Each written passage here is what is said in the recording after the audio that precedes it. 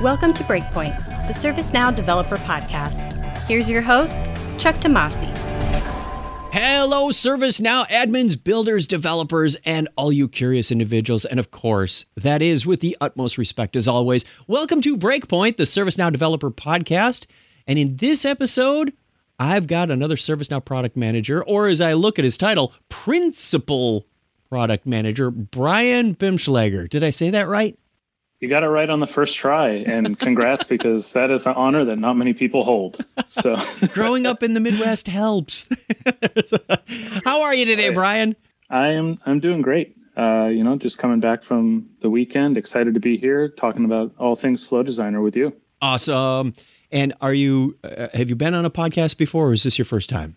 Oh, I have, but it was a long time ago. And to be honest, I don't even remember the name of it. But okay.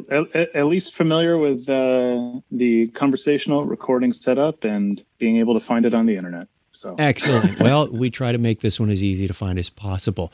Before we get in, you got to tell your superhero story. What's your background? Yeah, it's a good question. My background for product managers is probably a little bit more mixed. Before joining ServiceNow, which I joined in May of this year, I was previously head of UX strategy at a small UX consultancy that I had co-founded. Was there for about 3.5 years before a friend that I had worked with out here in San Diego and in Virginia had seen an opening for the Flow Designer role and pinged me and said, "Hey, this is totally up your alley. It's exactly what you've been working on with all your clients for the past 6 years. You should really give it a shot." And it all worked out. So I've been, prior to ServiceNow, been more on the UX and strategy side of things, still working on workflow automation tools for large SaaS companies.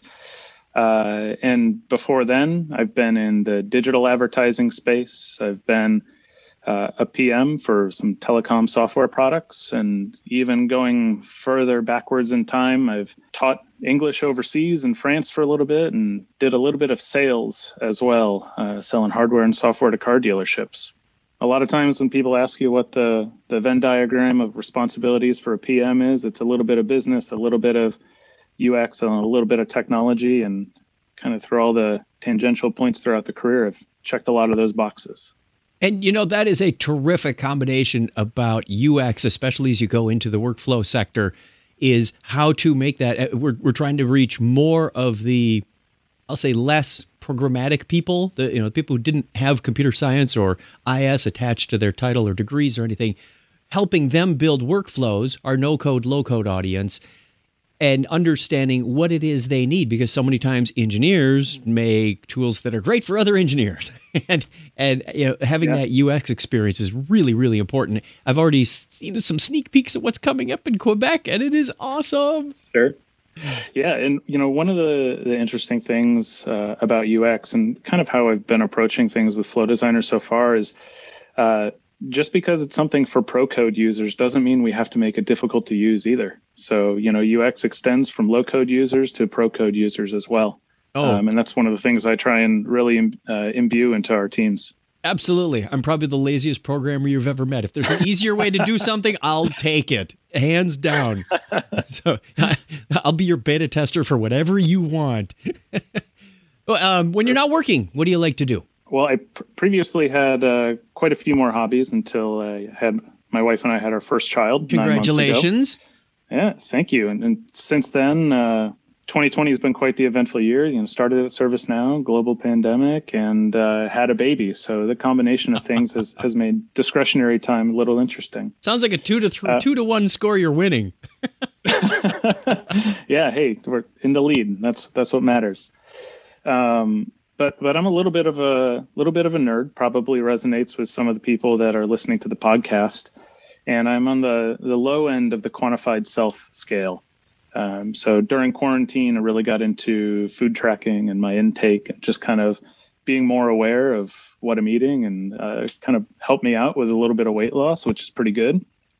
But also in 2020, I had some personal goals. I wanted to get better at activities that can serve me well throughout life. So I'm trying to get a lot better at chess, and play on chess.com and I can have a quantified score for my skill. And I'm effectively trying to go from bad to not bad this year. And I'm like that. Progressing. That's a goal.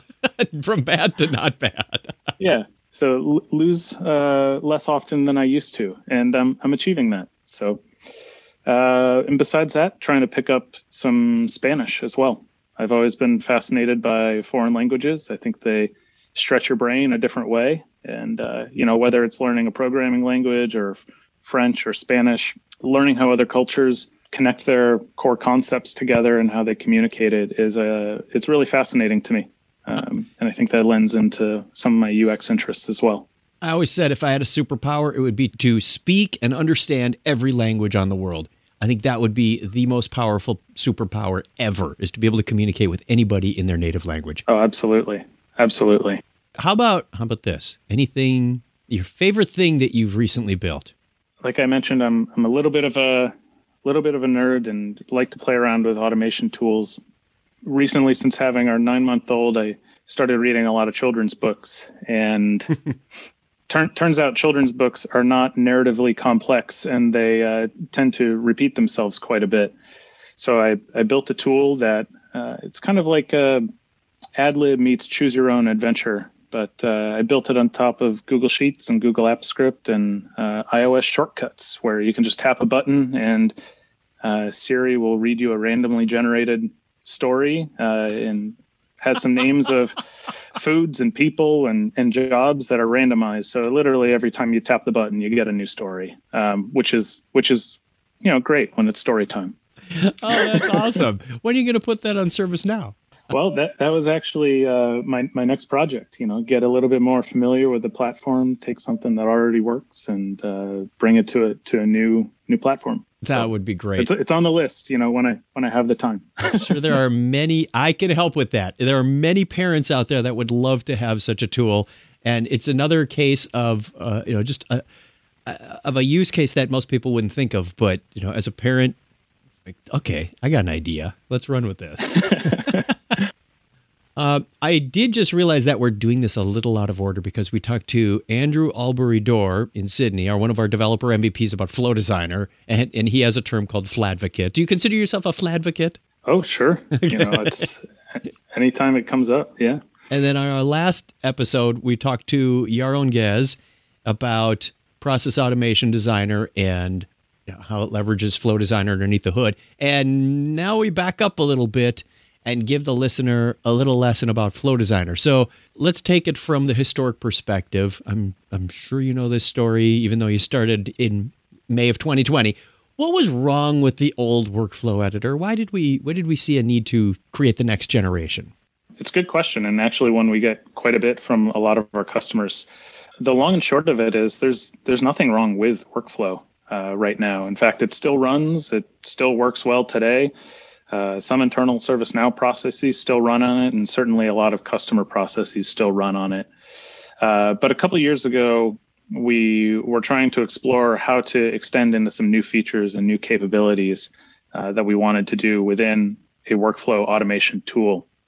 And as the team started digging into workflow, we realized it was just going to be a little bit more difficult than expected to create some new features on where we wanted to take workflow automation in the next coming releases. So after talking with the engineering team, ultimately the decision was made to build a new tool from the ground up so we can optimize for performance, a little bit more modern technology.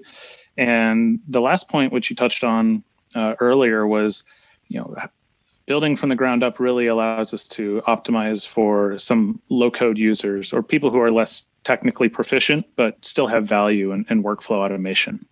Ultimately, it all aligns towards making our tools simpler to use so we can expand the base of potential people that can use them.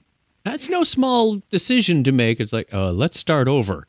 That had to have been an interesting discussion between a number of people, probably way above our pay grades. But all right, everybody always asks, is there any charge for Flow Designer? Well, that is, honestly, it's one of my favorite features about Flow Designer is that it's a core platform feature. If you're trying to automate anything within ServiceNow, there is no charge. It's $0, 0 cents to automate based on a ServiceNow trigger and perform some action within ServiceNow. Honestly, it's pretty incredible that this is a free feature, and it's so powerful. Where there is cost associated with Flow Designers, as soon as you try and do anything with an external system, you make a REST call, you integrate with Integration Hub, you connect to any third-party system that might host your data or you want to post some content to. That counts as a transaction. And I know as soon as you say transaction and cost per transaction, people start to think, oh, God, this is going to rack up so many costs. How can I get this in control? Well, the good news is that we give away the first 1 million transactions for free. If you're a developer and you're sitting there thinking, well, how many transactions is 1 million? I mean, obviously I know the number, but in a real world scenario, how fast am I going to go through that volume? Well, what we've run on our side is that 85% of our customers don't even break that 1 million transaction volume. So if you're starting out or looking to try Flow Designer for your business or for your company, there's a pretty good chance you're not going to need to worry about any transaction costs until you hit some pretty serious volume. And even if there's a number of ways you can optimize for that. As I discovered with YouTube, they've got a transaction limit, a quota per day. And instead of saying, oh, I want the status of this one video and I get a response back, that's one. And in fact, I think they call it 2 transactions or two quota ticks, and you're allowed 10,000 per day. I went, I've got to do 35,000 videos today. What am I going to do? You can bundle them together so that up to a maximum of 50 in one request will come back in the payload.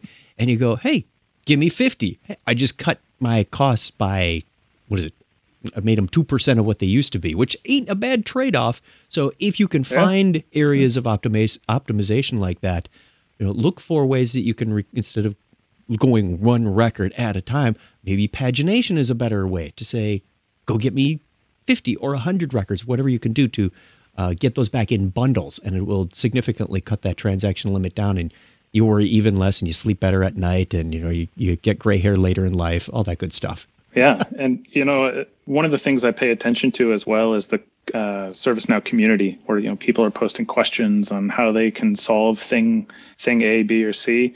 And if you're ever looking for an opportunity to optimize on how you're doing something, or hey, this is taking a whole bunch of transactions, there's got to be a better way to batch process this. Posting to the community is a great way to get real quick feedback from people that are really smart about Flow Designer.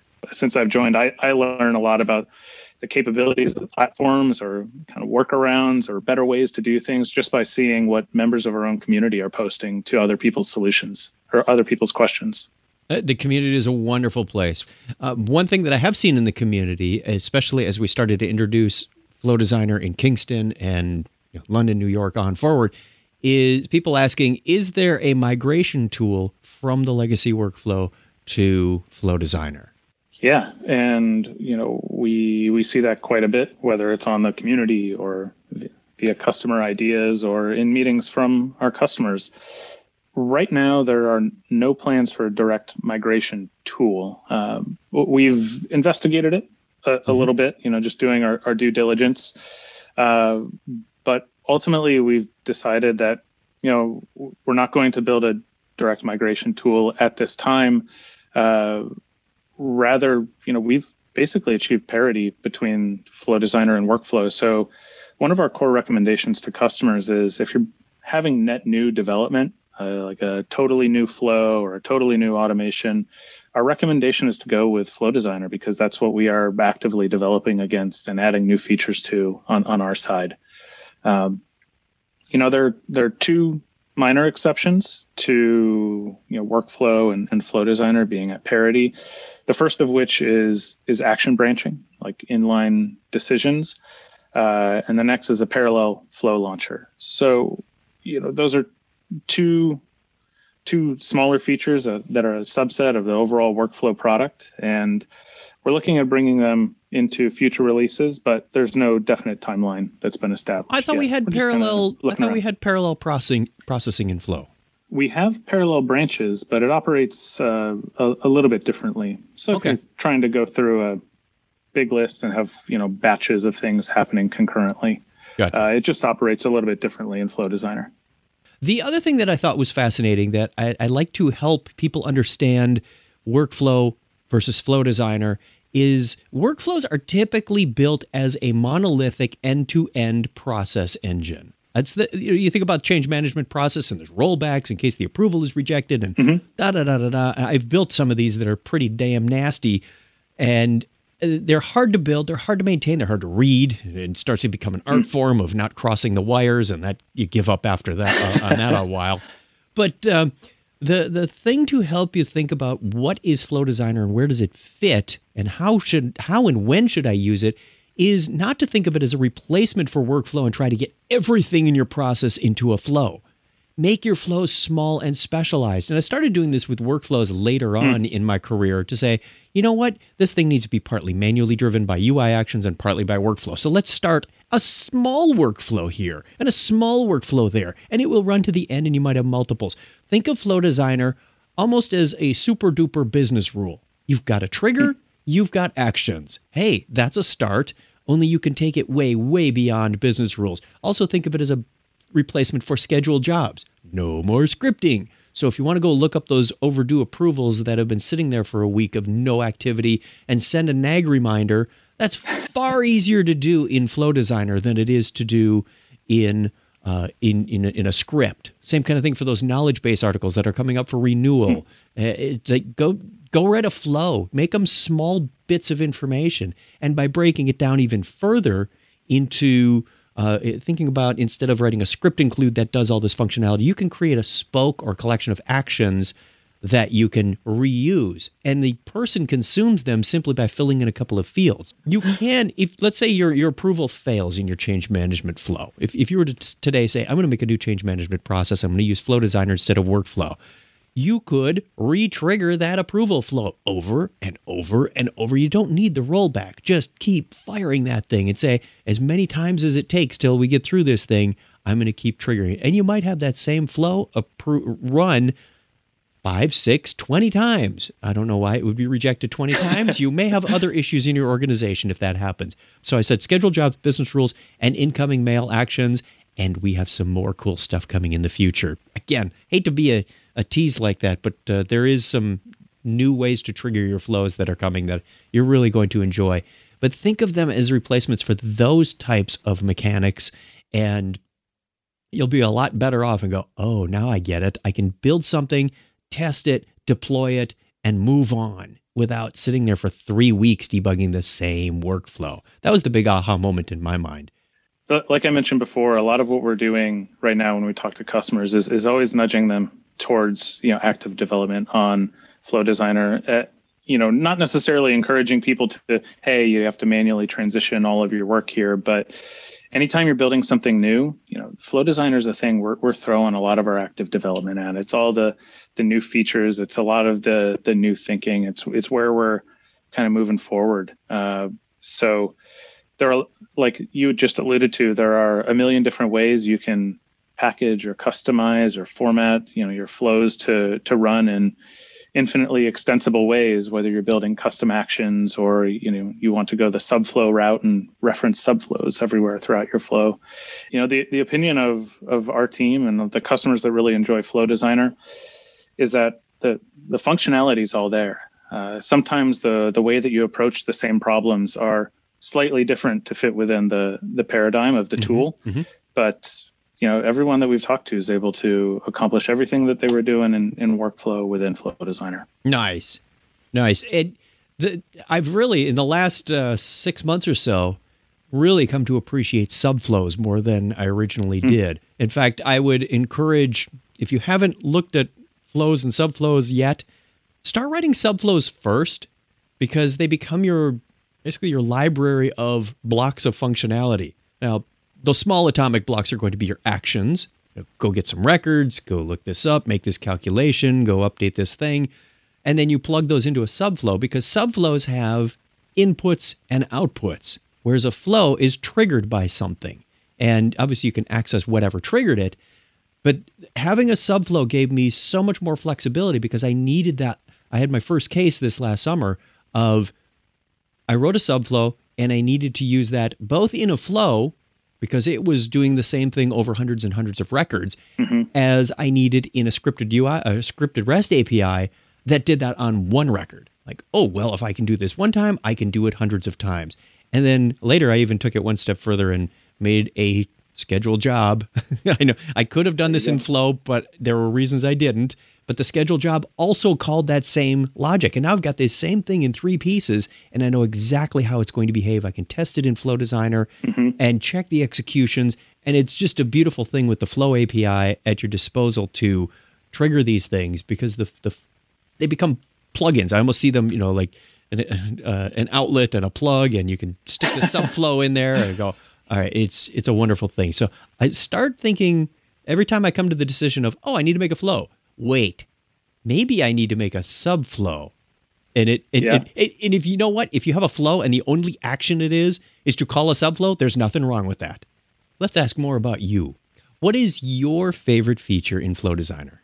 Yeah, this is a good question. And one of the things that I really like about Flow Designer is its modularity, where you really don't have to redefine something every time you want to use it. And the 2 things that I really like in Flow Designer are how we use our data pills with data flow. And what we just mentioned is subflows itself.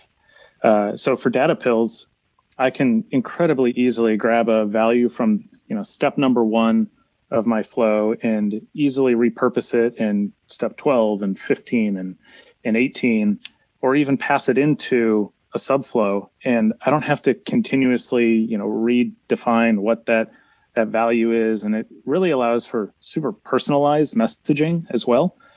So for some examples, for example, I created an automated to-do list for me. Anytime some record gets created within the ServiceNow system, I want it to ping me and say, hey, Brian, this thing needs your approval. It's been created by this person and it's about this project. And I run that all through a loop. So a lot of times I'll just grab a data pill from one spot and add that into my action. So I don't need to continuously go back and manually define what types of data values I want to be using.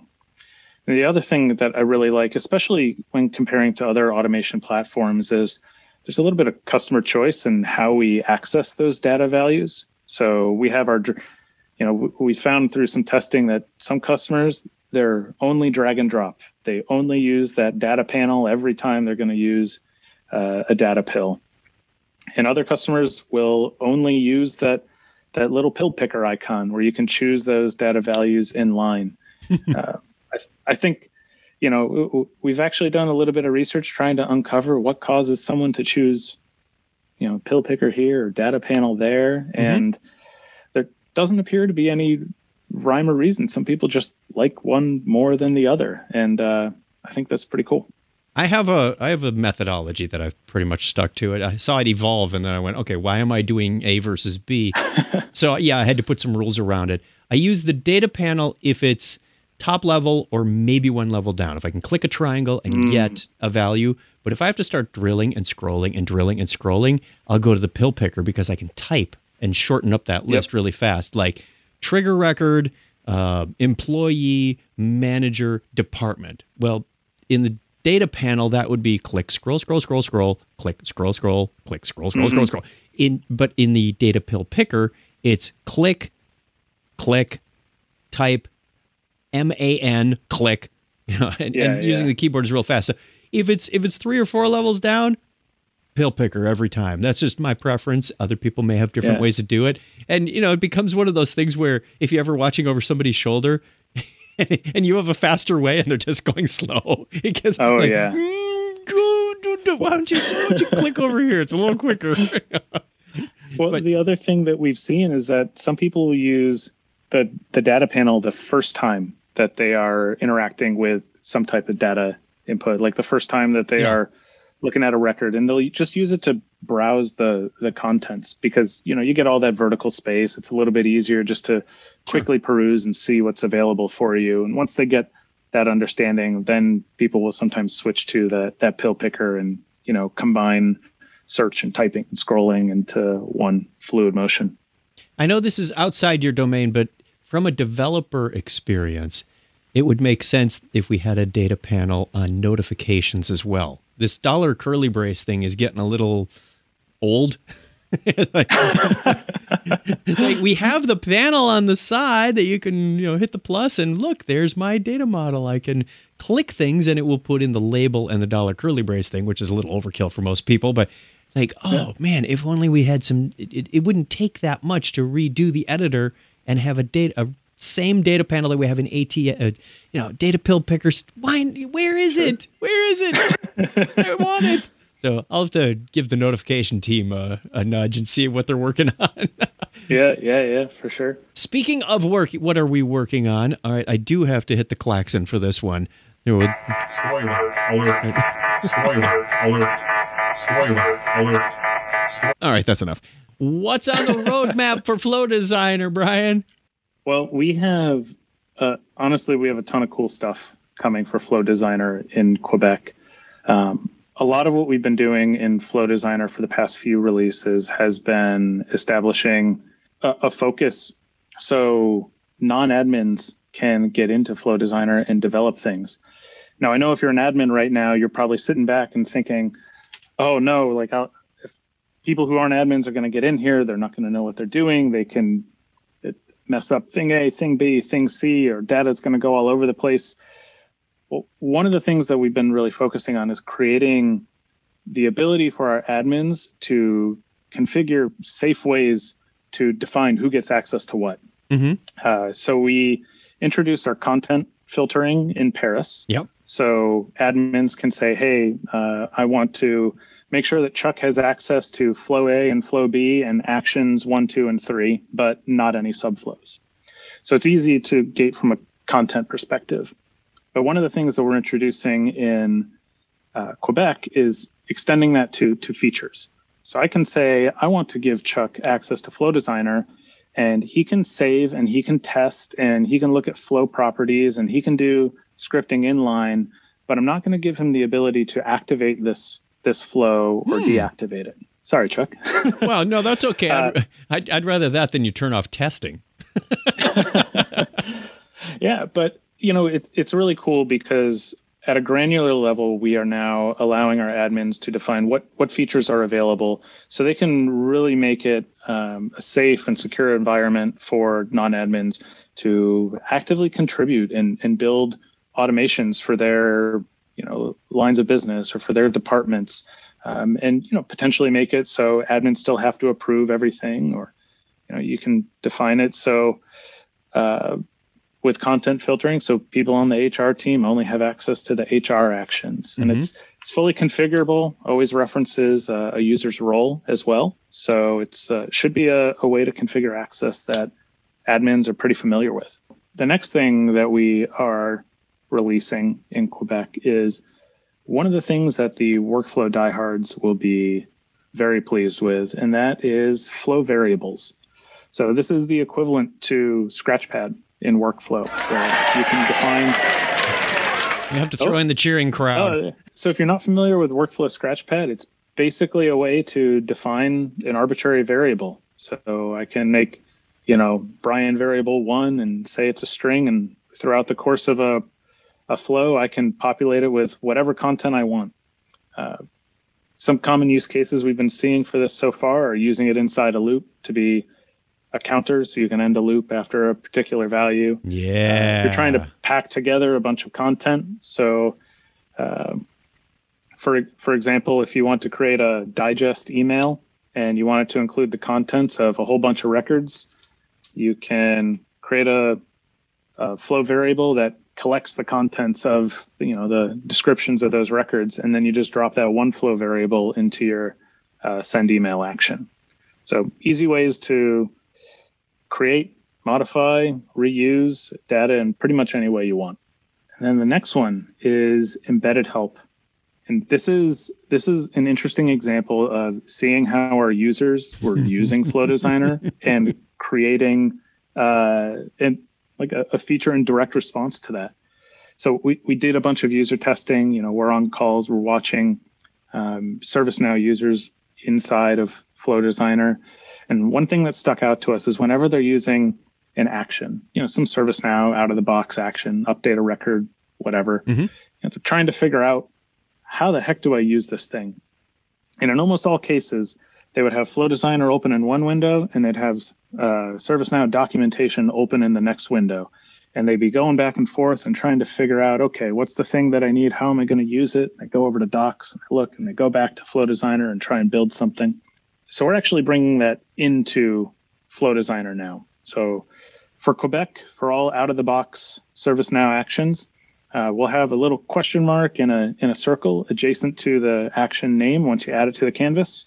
Once you click on that little help icon, a panel will pop out on top of the data panel, and you'll have the equivalent of help docs right there that'll explain all the inputs and outputs and what that action actually does. Very nice. I believe we think is going to be super cool. Prior to Quebec, we have help, but it's when you're about to pick the action, is it not? I mean, you go down to ServiceNow Core Update Record, and there's a third panel that pulls out on that has the help, and sometimes you got to scroll.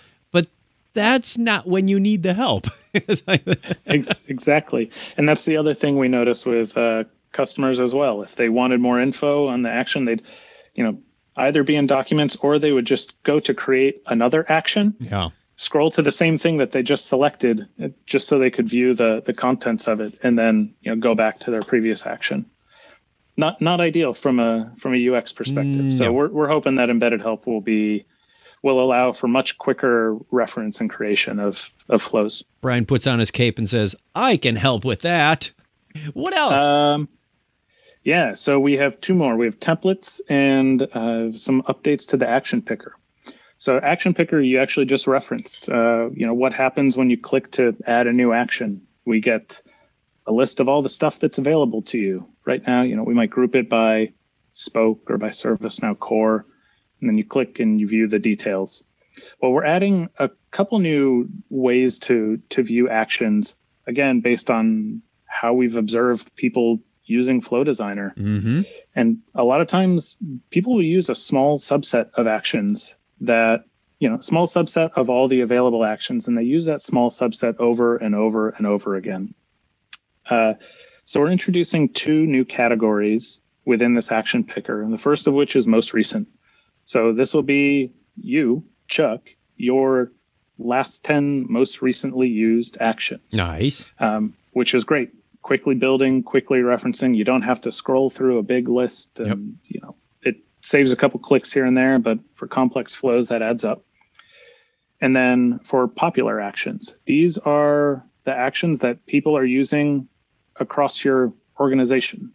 So if I am new to ServiceNow, I just joined, I could click on popular, and I'd be able to see what other people in my org have been using. And that's a good signal for, hey, maybe we just added the Microsoft Teams Spoke, or we just added Slack, and it's an easy way to show what's available to people.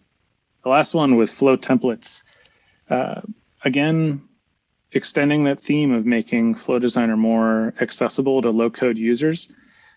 We are creating pre-built flows that will ultimately prompt the user for a couple of inputs. Mm-hmm. And then once they add those inputs, the flows will, for the most part, be ready to go. We are going to be rolling Flow templates out, not in Quebec, but within a store release in January, I believe. And we think people are really going to enjoy the templates as a way to, A, have some inspiration on what they could build, but B, a way to quickly add those Flow templates to your organization so you can accomplish common automations very quickly. So we'll be able to add templates of our own as well as some that come out of the box, right? For Quebec, there are only the templates that come out of the box. Okay. And in future releases, we are exploring the ways for customers to create their own templates or share them with people inside and outside their organization. See. I like it. All right. And that kind of goes into App Engine Studio, which we'll talk about on another podcast later. Where do we come up with these ideas? I mean, are they customer driven? Are they product driven from the other product departments? Where does that come from? Yeah, this is a question that we get pretty frequently as well. And I'd say there's a pretty good split between where we get ideas from. First, we get a lot of ideas from our customers, whether it's on calls with partners that are on early access design programs, or customers who've submitted ideas on high, or even customers who are adding questions on the community that get a lot of votes or a lot of different ways to solve for something. So inbound requests and ideas from customers are certainly one way. Since Flow Designer is a core platform feature and a lot of other business units within ServiceNow use Flow Designer, a lot of times we get requests from other business units that say, hey, we're looking to do thing X with Flow Designer. Can you update it in this small little way so we can squeeze a little bit more functionality out of it? Which, is always good because we're dealing with people who are active users of the product in that example. And then finally, a lot of times it's extending a feature set or getting to parity. For the past few releases, some of the features in each release would be geared around getting to parity with workflow in some capacity, in addition to extending a Flow Designer feature set. So I know kind of moving forward, a lot of our features are going to be net new. So things that aren't in workflow to begin with, and creating something totally new and feature rich. So we build those in a phased approach. That's so yeah, it's like from customers, from business units, and building on from previous versions of the product.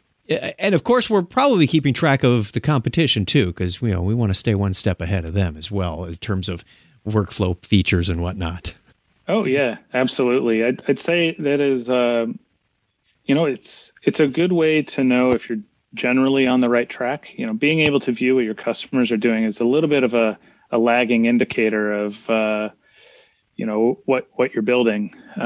Yep. But we certainly view that as directionally, like how are we positioning ourselves against our competitors? Are we generally on the right track? Or are they trying to catch up to us, or are we trying to catch up to them? Or even, differentiating. So it's certainly something that goes into the evaluation set.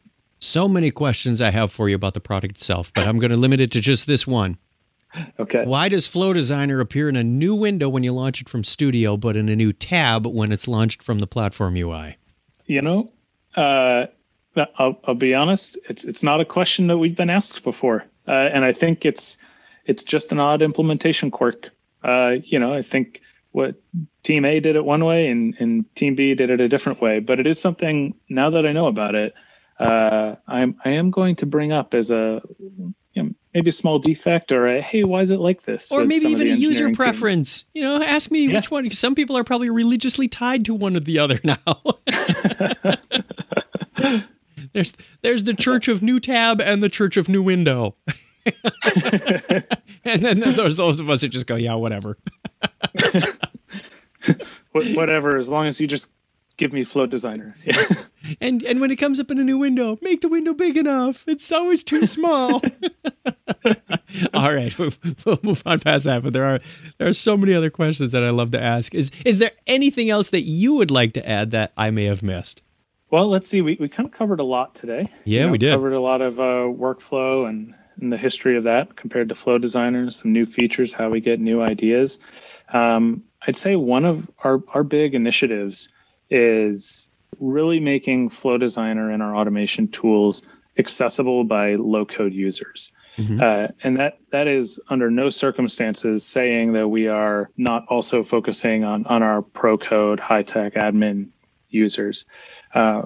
We've just found that, within our customers' organizations, there's a wealth of people that are really, really smart and can think in a technical way about what they want to do with data and how they want to run automations.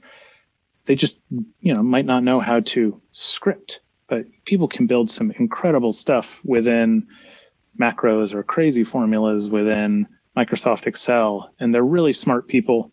And we want to build tools that are accessible for them. So a lot of initiatives, whether it is App Engine Studio that you mentioned earlier, or it is improving our UX, or it's even some of the stuff that might be coming in Rome that I can't really give too much insight on right now. A lot of what we're doing is really just making this powerhouse of an automation tool easy to use for anyone who wants to use it. Well, that takes us to the end. I'm looking at the clock, and we have, this one ran long, but I think there was a lot of great information in there. Thank you for joining us today. Before we leave, can you let the listener know how to get in touch with you? Absolutely. You can reach me by email at brian.bimschlager@servicenow.com. And you can reach me on Twitter at Bimschlager. For the spelling of Bimschlager, just check the show notes. It's easier than spelling it out. I'm glad you know that's the first time someone else has referenced the show notes before I did. Perfect. You beat me to the punch. Thank you, wonderful listener, for joining us today. Don't forget to check out the other ServiceNow podcasts. You can find them on the community at community.servicenow.com under the resources menu. I think we're up to about 10 different podcasts you can listen to. And again, thank you so much, Brian, for talking to us today about Flow Designer. Yeah, you're welcome. Thanks for listening, everybody. Hopefully you learned something new about Flow Designer. Thanks for having me on, Chuck. Please let us know what you think about this podcast. You can leave feedback or ask questions in the ServiceNow community. For more great information on ServiceNow development, check out the ServiceNow developer portal at developer.servicenow.com. Thanks for listening.